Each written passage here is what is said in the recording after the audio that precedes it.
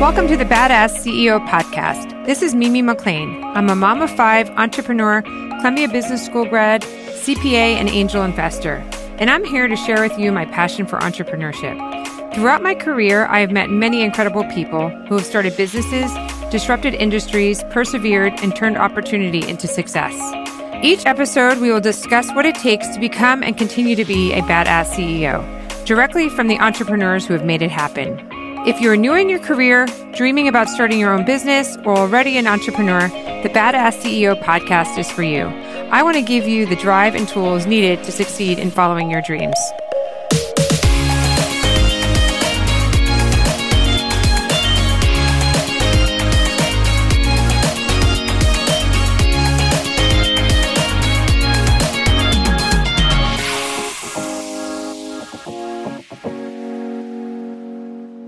Before I get started, I wanted to talk to you about accounting and bookkeeping.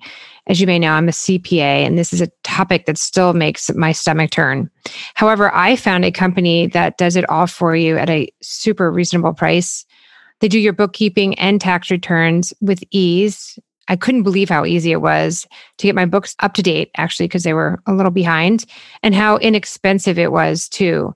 To learn more about it, go to thebadassceo.com/bench. With that link, you receive 30% off your first 3 months. So definitely check them out and save some stress this year. Welcome back to the Badass CEO. This is Mimi, and today we are going to talk to a C-suite consumer package executive who turned startup CEO, Mary McGovern. She is the CEO of New Wave Foods, which makes plant-based shrimp a sustainable shrimp alternative. We dive into what it takes to be a C-suite executive and how she uses her expertise to run this fast-paced startup, especially during COVID. Mary talks about her passion that sustains her in this roller coaster ride and how New Wave Food is revolutionizing the food industry with their sustainable fish options. Not only is New Wave Food good for you, but it's also good for the environment. To get your top 10 tips every entrepreneur should know, go to thebadassceo.com/tips. Mary, thank you so much for coming on today. I'm excited to talk to you because you started out originally in corporate America and now you're in a startup. And what I love about that is what I'm trying to get across in this podcast is only 5% of women ever reach CEO or the C-suites, right? And only 1.7% of female entrepreneurs ever have a company that's over $1 million in sales. And so I would love to just kind of dissect that with you and just first start off by talking about your experience while you were working in corporate America and how you got to be in that C-suite title. Well, absolutely. Thank you. So it's great to be here. So I spent 25 years in corporate America. So I graduated from Harvard Business School and then went into marketing and worked at General Foods, Ocean Spray, Gillette, and Kraft. So leading branded businesses both domestically and globally. And these were really competitive environments. And it really was performance-based. And it took a lot to be a female throughout those years to both have a voice, to make sure to be at the table, and to know that I, like everyone else at the table, had a right to be there. Right. No, that's great. You know, the fact that only 5% of females ever reach that C-suite, what do you think you would attribute to it? I mean, is it because it's a male-dominated industry, most companies are, or is there other things that women could be doing differently that would help them get to that point? So I think corporate America remains male-dominated. I think most industries are still very much male-dominated. And I think getting to the C-suite, you know, honestly, it's a lot of hard work, but it's also for women, I think it's about having confidence. It's about making sure that you give voice, that you have your presence, and know that you deserve to be at the table. Mm-hmm. No, that's very true. I mean, do you feel like, I'm sure you've had to give up a lot to be there and to get there. And what would you say that you probably had to give up more than maybe you would wanted to? Is there anything you look back and you're like, well, I gave up this and I could have had children. I could have had more children. I could have been at home more. Like, I don't know. Is there anything that you look back on and you're like, I had to give up a lot to get there? You know, there are a lot of trade-offs. I think anytime you pursue something with a lot of passion, as I've pursued this career with a lot of passion, there are unquestionably trade-offs. I think the biggest thing is to make mindful trade-offs. So yes, there have been trade-offs in my personal life, no question about it. But hopefully anyone who pursues something, again, with that kind of focus does so with a lot of heart and without regret. No, it's true. And then one thing, I was reading an article about this, and it kind of struck me. It was a statistic where they said that I think it was like 69% of men have mentors in corporate America, and only like 40% of women had mentors. And that struck me as like surprising, but not really, because like I look back on my career since business school and I'm like, I never really kind of found a mentor that I wanted to like whatever. So I'm like, that's probably a mistake on me that I never did that. So I just wanted to see if you had any thought to that as far as like mentorship, right? Which then in turn gives you that confidence that you were talking about. Oh, unquestionably. I benefited tremendously from mentors, both male and female. And I have mentored as well. I just think it's a gift. It was a gift to receive it. I benefited from great guidance and perspective that I couldn't possibly have had, being that much junior to these different people. And they just provided wisdom and perspective and really helped me make good decisions and navigate corporate waters, which can be very choppy at times. And so mentorship, I think, is something that people should seek for sure. And this one article I was reading too, they had given advice like for any women that was like, okay, I want to be a CEO in a big corporate company at some point. They were saying you have to make sure you rotate out of positions or departments that are not profit generating. And I just wanted to see if you like agreed with that, because they were just saying a lot of times if you want to become a CEO, they're going to be like, okay, we can't promote her until we know she's running a department that is generating revenue and that has a cost basis to it. I just wanted to see if you had any, I thought that was interesting because they were just kind of saying like women tend to just go into like marketing and they go into jobs that are more add-ons that aren't the income producing. And that's why they don't tap women to be CEOs. I don't know if that's just an excuse or if you found that to be the case. I think it might vary tremendously by industry. So because I was in consumer products, marketing was very much central to everything. We had P&L responsibility. We were setting the strategy. We were working with finance. We had full cross-functional responsibility. So there was never this sense of you don't have revenue generating experience or you have been in some secondary function. It was the lead by definition. And so potentially in another industry, there might be functional challenges that people come up against, but I just didn't experience that. Yeah, no, I could see that with the brand because the brand is the biggest part of because I worked for Procter & Gamble for a little bit as a summer job. And that was like the job you wanted to have, like the brand job, because you were kind of like in charge of their products like that. That's it. That's where it was working. Yeah, that's true. So what ultimately made you decide to leave corporate America and kind of go into this like first consulting and then, which is obviously entrepreneurial and then go to startups? I felt very satisfied in my career.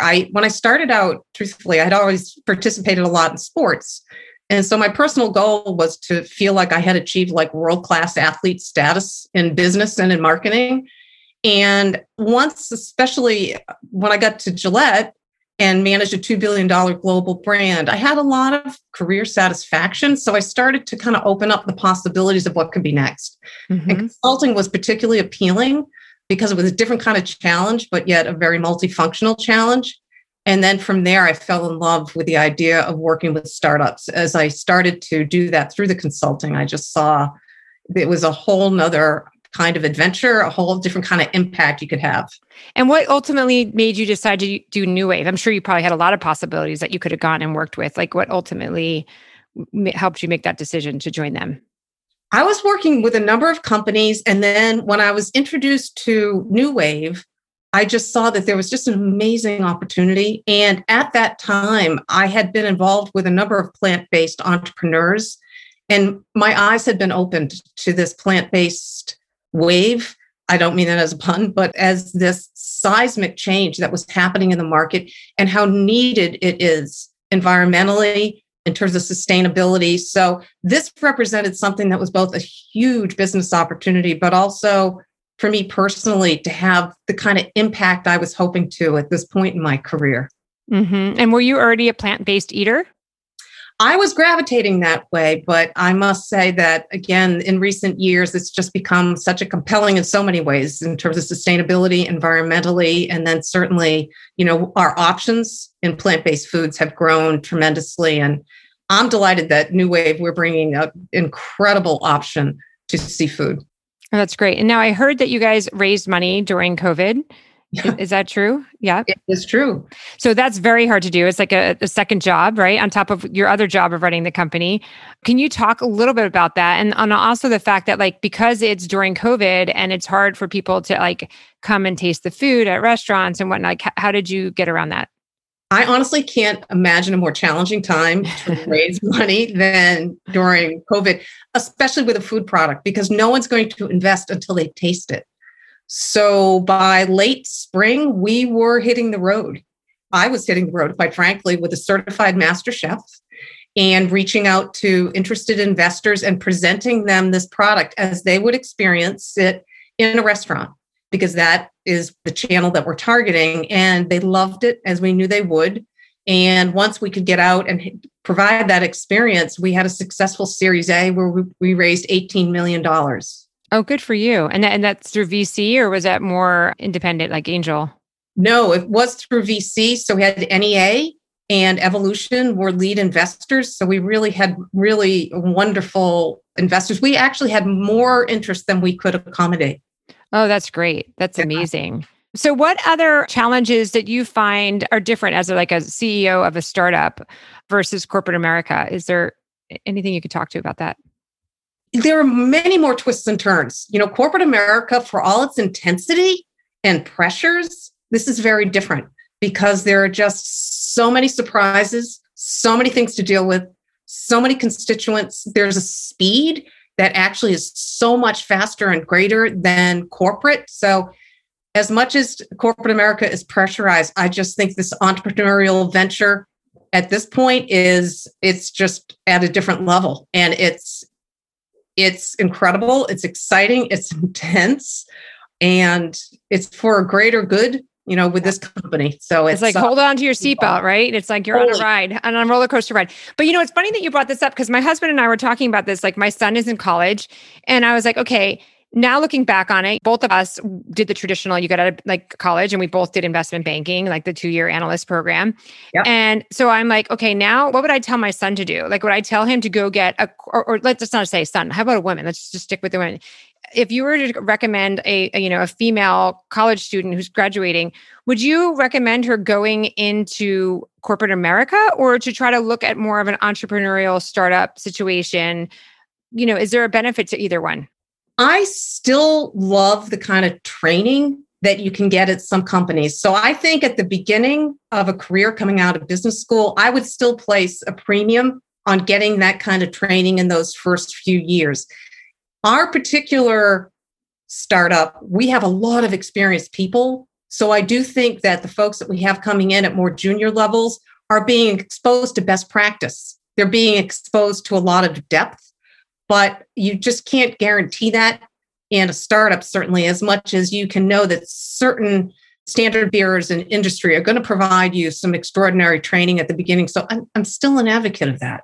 Yeah, especially if you can get into one of the programs like I got into where you learn to work hard, you learn, the training that we got and the expectation that you have for work, I think is just unparalleled, right? Just knowing that there's no answer for no, they're not going to hear it. You have to be perfected, everything, there's no mistakes. So that's true. And then as far as somebody who is thinking about being an entrepreneur, I mean, I'm sure you didn't reach out, start your career and be like, okay, I'm going to be start my own company. Yeah. It kind of just evolved. But if somebody who's in college or starting out right now is like, okay, I really have this idea, I want to pursue it. Would you recommend, because they don't have a family or big mortgages, to do it and try to go for their idea? Or would you recommend they go get a job and work for somebody? It depends. Yeah. Because I look like that Michelle Wolf, who I work with, one of the co-founders of New Wave Foods. This was an inspired idea. And she and Dominique, the co-founders of the company, just have made something. They started something now that is burgeoning and blossoming. And that was so early in a career. So there are different paths. There's there's not one right path. Right. You got to like figure out what your product is or what your business is, and if you have experience or whatever that is. Oh, I would say if you've got an idea that you want to pursue, then much like the mentor conversation, get with people who can advise you. I would say get with people who have perspective, who can push you and, poke holes and help you pressure test what you want to do to make sure that if you're going to go forward with it, you really have thought it through and that you're on a path to get the kinds of minds and resources to make you successful. Going back to Michelle Wolf that you mentioned, she was the co-founder. I don't even know if she was the CEO before you, but if she was, hats off to co-founders that recognize that their company is growing faster than the expertise that they have, right? And to bring in somebody who's seasoned in the industry, right? I assume that's what happened in your story. Yes, exactly. I give great credit to the two co-founders because they saw a real need, a real opportunity, and a real need. And I give them credit for having folks come in with a lot more experience, including myself, to be able to bring this dream to fruition. Mm-hmm. How would you describe your leadership style? My leadership style is to help others be their very best. I want to enable people to bring their passion, bring their expertise, and let it flourish at work. So I really hope to enable those who work with me to strive, achieve, and be able to do their very best, be recognized for it, and take the next challenge on. No, that's true. The question I wanted to ask you is like, what do you think it takes to be a CEO? But I kind of want to tie it back to what you were talking about before about self-confidence, because I feel like you're probably, and maybe not, but I would think that like as a CEO of a startup, you're always in territory that's not familiar to you. And you always feel like you're out of your element, or you're like, wait, I don't know what I'm doing. And I just I think a lot of people take that as like being like not confident, but really it should just be like, that's the job, like is being uncomfortable at all times. I would honestly say it's a real mix. There are parts of this that are absolutely new to me. And then there are other parts where I am really dipping into deep experience. And then there are other parts still where I bring in other expertise. So it is very much of a mix, but you can't assume it's going to be all comfortable. It's just not going to be. Right. And so what quality would you say is like the most important to be a good, successful CEO? I think you have to be resilient and you have to feel that passion. You have to be inspired. And I think it's the only way you could have that kind of energy and bring that forward to others, but also to just continually go after this on a daily basis and be willing to go through all the twists and turns that are inevitably at hand. Mm-hmm. And last question, I just wanted to ask, like, everyone loves to like dissect people's like morning routines and like what they do to keep their life like, at least I do, like everyone's trying to balance their life, right? Do you have any kind of tricks that you could say, like, this is this app I use and it saves me 3 hours a day? I don't know. I'm just throwing something out there. Anything that you would give as far as advice to make us more successful? So in terms of a morning routine, I definitely have coffee, and I actually have a morning meditation every morning. It's a group meditation that I really enjoy, and then it's followed by more coffee. In terms of other things that I think are essential, so I rollerblade 5 days a week, about 9 or 10 miles each time. And it's in lieu of... Is there a path by your house? Absolutely. There is a beautiful 3-mile path around a lake in a beautiful state park. And I am able to get there and get that exercise and experience those endorphins and be with nature. And it makes an enormous difference. And so what do you do in the when it's snowing? An elliptical. And just to close it out, is there any other advice that you would give to females to empower them, or lessons that you might have learned, you wish you knew in the beginning of your career that you now wish you knew, or anything that you would just kind of tips or wisdom? The deep advice, and I mean just from the heart advice that I'd give to any young women who are entering a career is just know that you're worthy, know that you deserve that seat at the table, and have the confidence to give voice, because you belong there and you have every right to be there, and move forward as you find right for you. That's great. I love that. That's amazing. So thank you so much for your time. I loved talking with you, and I'm so impressed in how you've navigated the corporate world and now have transitioned into some new, great, exciting, and as you help this company grow to the next level. Thank you so much. Great to see you. Thank you for joining us on The Badass CEO. To get your copy of the top 10 tips every entrepreneur should know, go to thebadassceo.com/tips. Also, please leave a review as it helps others find us. If you have any ideas or suggestions, I would love to hear them. So email me at mimi@thebadassceo.com. See you next week, and thank you for listening.